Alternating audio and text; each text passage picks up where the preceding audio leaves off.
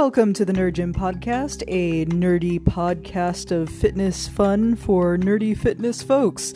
In today's episode, we're going to be talking about getting your home gym set up. But first, a cautionary tale about perfection.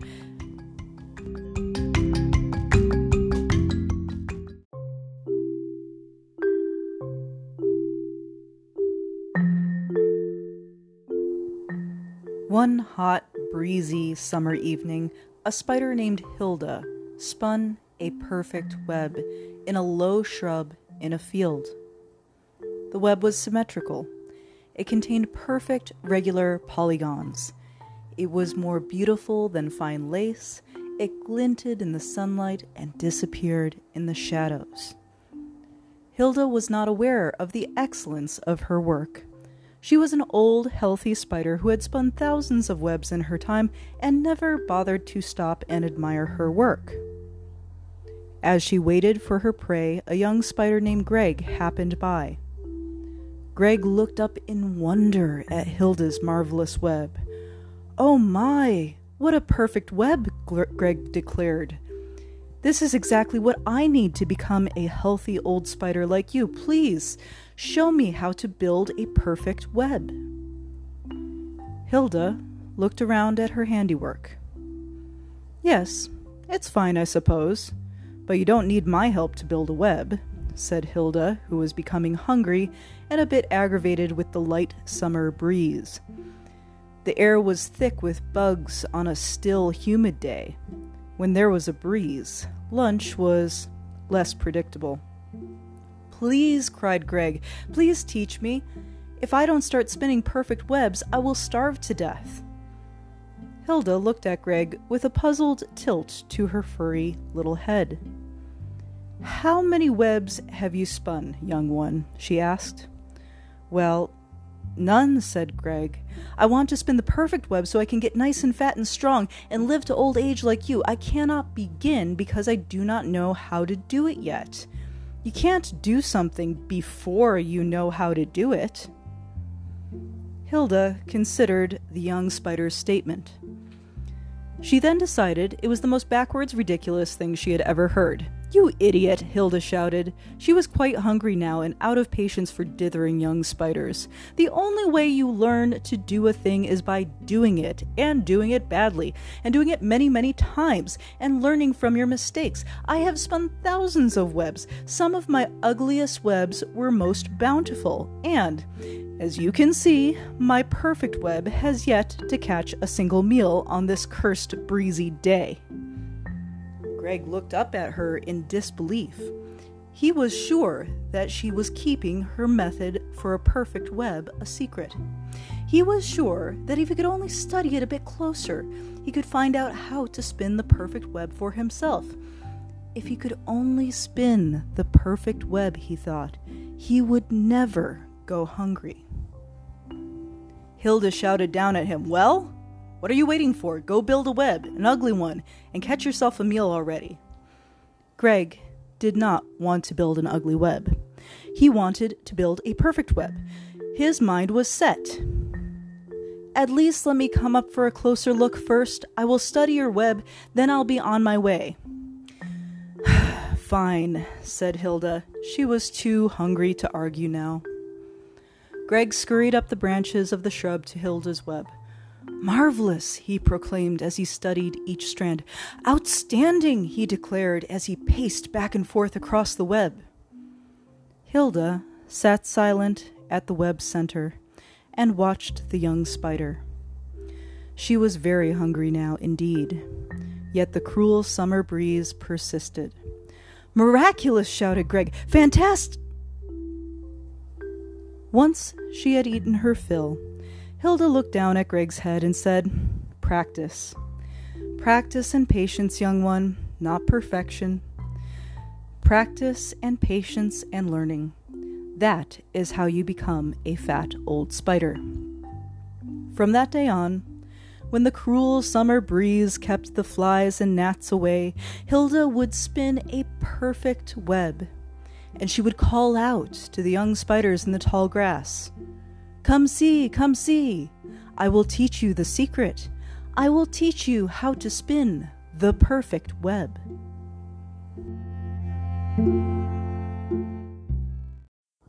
Okay, so now that we have delusions of perfection out of the way and we're ready to dive in and take action and do our next step without fear, what we're going to do is we're going to put together your home gym. I am super excited.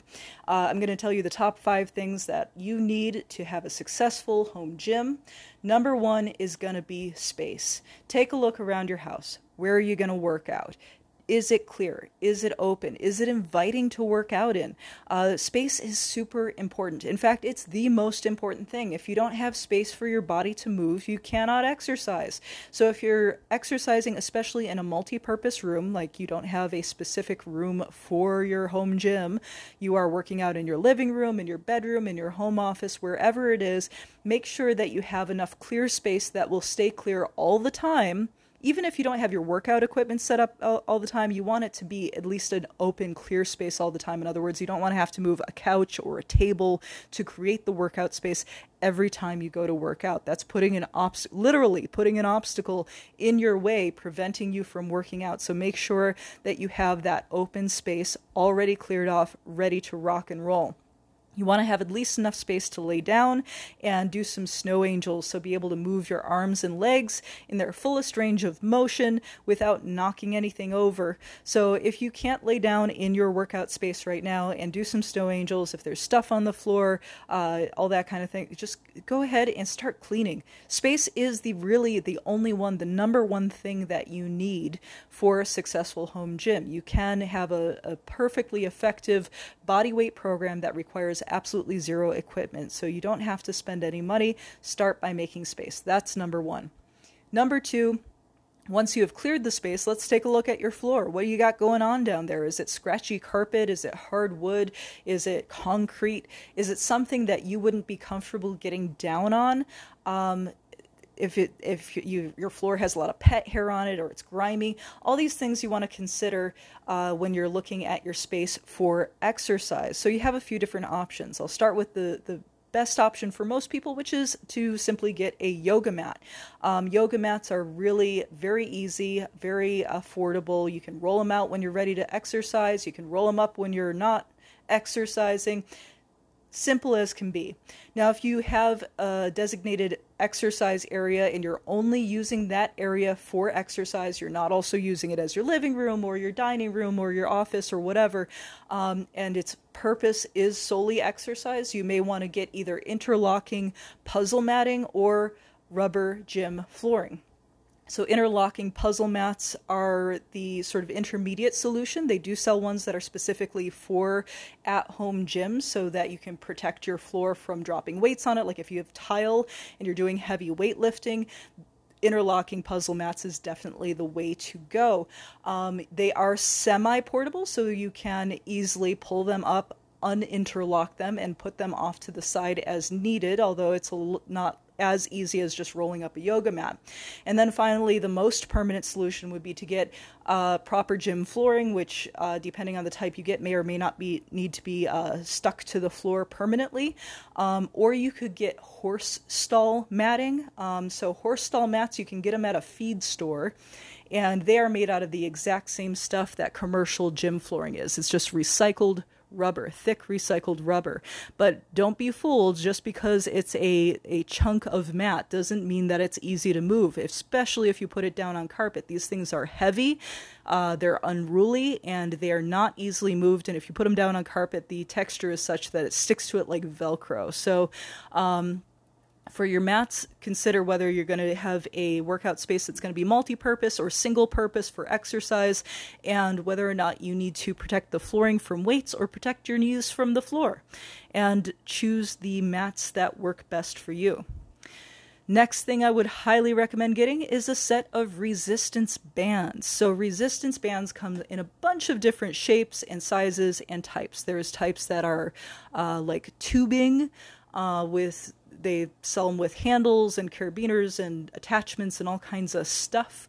There are ones that look like giant rubber bands. There are ones that look like ribbons. There's really no particular type I recommend over the other, although what I will say is that if you have sensitive hands, get ones that have handle attachments so that you don't have the band stretching across your palm and irritating your hand. If you are allergic to latex, make sure your bands are latex free. Not all of them have latex, some of them do, so be aware of that. So bands are a wonderful, wonderful solution, especially for if you travel a lot. They don't weigh anything. You can throw them in a backpack. You can throw them in your luggage. You can take them out to the park, all that good stuff. They're very, very portable. They do not do the job for some of your heavier multi-joint movements, but they will do wonderful for increasing resistance on some of your smaller single joint movements like bicep curls, tricep extensions. They can add resistance to other weighted exercises. If you combine them with your dumbbells, you can actually, if you have a pair of dumbbells, you can wrap the bands such that they are around the handles of the dumbbells and under your feet, for example, for a added resistance to a dumbbell exercise. So they are very versatile and they can enhance other exercises as well. They're also pretty inexpensive as far as exercise equipment goes, so definitely get yourself a set of resistance bands. Do not buy them used. You definitely want to buy them new. If you have a pair that's been in storage for a while, you definitely want to inspect the bands coming out of storage, and every time you use them, don't use them if they are torn, if they've got little dry rot spots in them. They do have a shelf life. They're not going to last forever. They're not super, like, you're not going to have your same exercise bands 10 years from now. But they are not as expensive as some other workout equipment either, so it's a fair trade-off. You just have to be aware that they do wear out over time. All right, next top recommendation, number 4, dumbbells. Dumbbells are so good, guys. Dumbbells are a classic for a reason. There is a reason why they've been around for freaking ever. They're very versatile. There's a lot of exercises you can do with dumbbells. They take up very little space. The big thing with dumbbells that I get asked is, number 1, adjustable or fixed, and number 2, how heavy. So first, let's talk about adjustable or fixed dumbbells. Adjustable dumbbells are an attractive solution if you don't know what weight to buy, but they have some major downsides. Adjustable dumbbells with the pin that you move up and down to adjust the weight, they tend to be awkwardly shaped, number 1. They can cost much more than fixed dumbbells of the same total weight, and if you get a cheap pair of adjustable dumbbells or you have an older pair, you run the risk of the pin wearing out and having the weights fall apart on you mid-set, which is very bad. The only type of adjustable dumbbells I do recommend are the old-fashioned handle types, where you can put little weight plates on the end of the handles, and then they have a little screw-on collar to keep the weight plates securely fastened to the handles. These are not the kind of dumbbells that you can quickly transition from one weight to the next, but they can be a little bit more flexible if you do want to have a few different weights and some options available for weight. But in general, fixed dumbbells are the way to go. They're the most durable. You're going to get the most use out of them. I am particularly fond of the ones that have hexagon-shaped ends. That way they don't roll around on the floor, especially if you're going to do something like a renegade row where you're balancing over the dumbbell, essentially. Now, how heavy to go is where a lot of people get really confused. Most people go too light when they are selecting their dumbbells. You are going to grow into these relatively quickly, and if you don't have it in your budget or in your space considerations in your home to have a whole big set of dumbbells, then go ahead and choose ones that are pretty heavy. And by pretty heavy, I mean something that you cannot overhead shoulder press, like you have a single dumbbell in one hand and you press it all the way up to the ceiling overhead.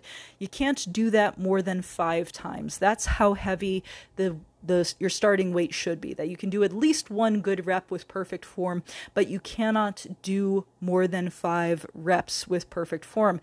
This way you know that you're going to have a weight that you can grow into, get stronger with. It's going to last you a long time.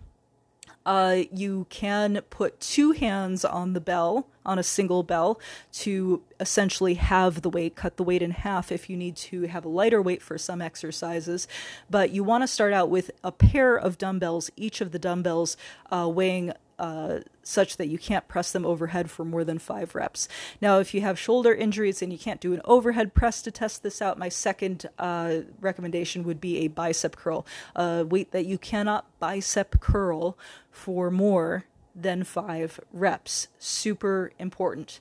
Another question I get on weights is how much should I pay, especially right now because we just got out of sort of a shortage of weights in the world, and there was a lot of price gouging, especially for independent sellers on Amazon doing price gouging.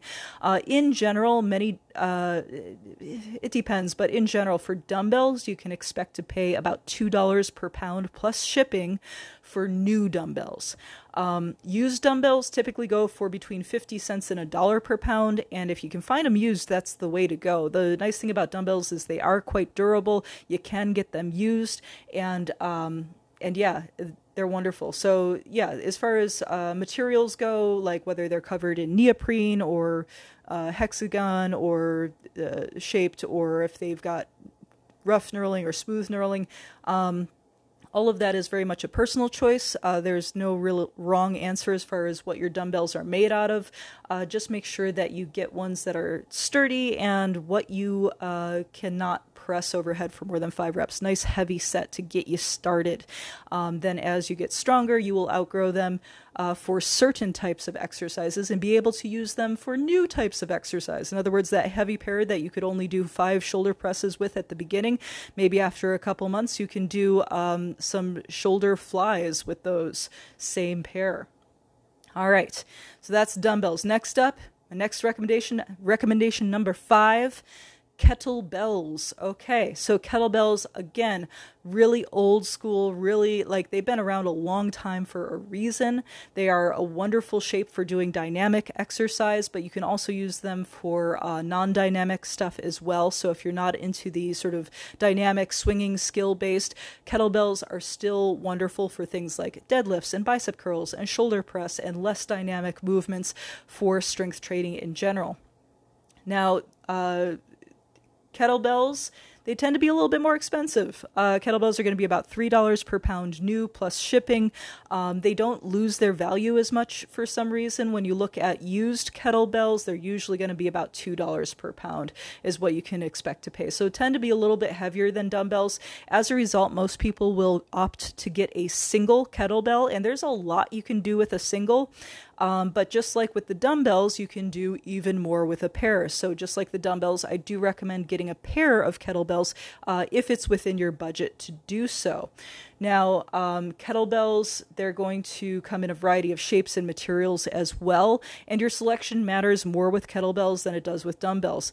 Number 1, do not get an adjustable kettlebell. Adjustable kettlebells are not built for a lot of the things that kettlebells are great at doing, like the swing, like the snatch, like the clean. The unique shape of the kettlebell with the rounded body and the curved handle is what allows it to be a useful exercise tool that is different than a dumbbell. So get one that is a solid fixed kettlebell. No adjustable kettlebell I have seen fits the bill for what you can actually do with it.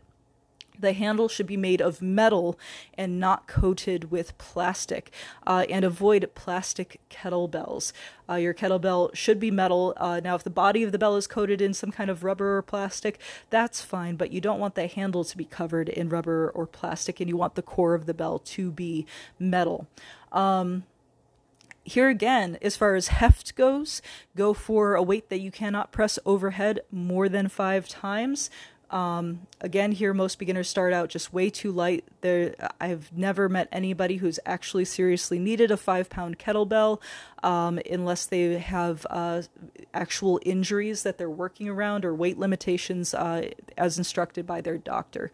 Most people can do a little bit heavier on a kettlebell, especially if you're going to get both dumbbells and kettlebells. You may even want to get a heavier kettlebell than your dumbbells. So for example, if you could press 20 pounds overhead with the dumbbell and you can press 20 pounds overhead with the kettlebell, and you already have a pair of 20-pound dumbbells, maybe get a 25, 35-pound pair of kettlebells if you can.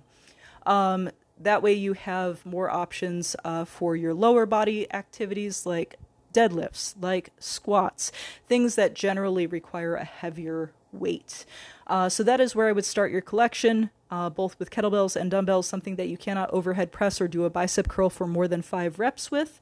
Ideally, if you test out these weights, be sure to warm up first. That's super important. If you don't have access to weights to try before you buy, you can get a kind of sort of estimate if you find a gallon jug of water or milk. Gallon weighs 8.3 pounds, and we can use it to get a rough guess of the weights that you should get. If you can press or curl a gallon with one arm, for no more than 5 reps, obviously, you get an 8-pound dumbbell.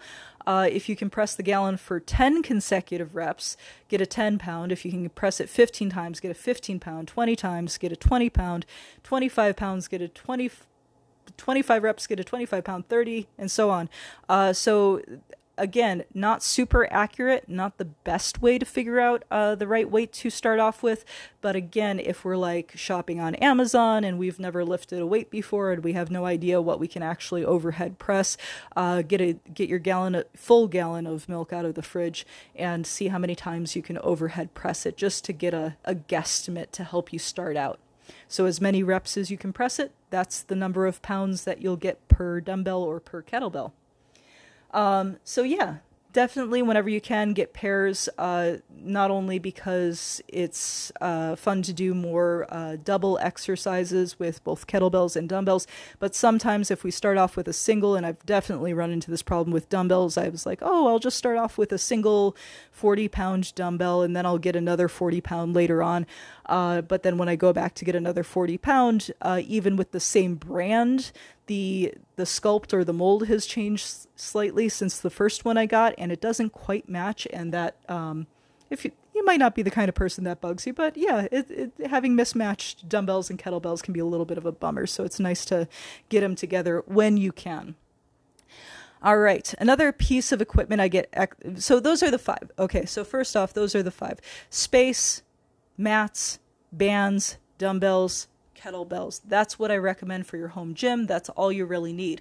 I do get asked a lot about cardio equipment. And honestly, unless there's a piece of equipment that you actually used and loved and missed from the gym that you used to go to, or if you actually did go through a period of time where you used a piece of home equipment, don't do it. As far as like if we're talking about big stuff like treadmills, bikes, elliptical trainers, rowing machines, all that kind of stuff, they take up a lot of space and they don't get nearly as much use as people think they're going to. Even the real expensive schwanky stuff like the Peloton, most people end up having it collect dust in the corner, which is really unfortunate, but there's just something about doing cardio on the machine. I don't know what it is. People don't stick to it for whatever reason.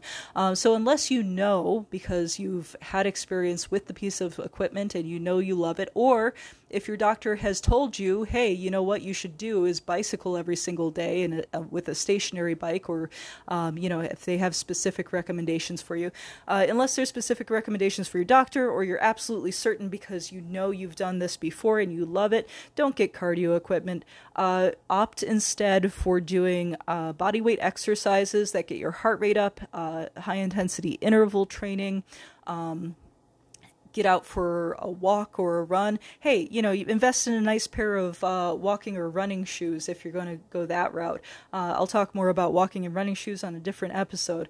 But for now, that's all you need to get your home gym started, is to have your kettlebells, your dumbbells, your mat, your bands, and most importantly, just the space to do it. And if you get nothing else, just get that space cleared out, get it cleared out right now, today, and then go ahead and get on to a live class in the Nerd Gym's secret website.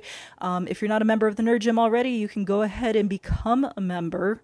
You can go to www.patreon.com/thenerdgym and choose the membership level that's right for you to get access to over 80 class times per month. Online live classes are a great way to hold yourself accountable and actually get started doing the exercise that you need to do. All you need is some space. I'll see you there.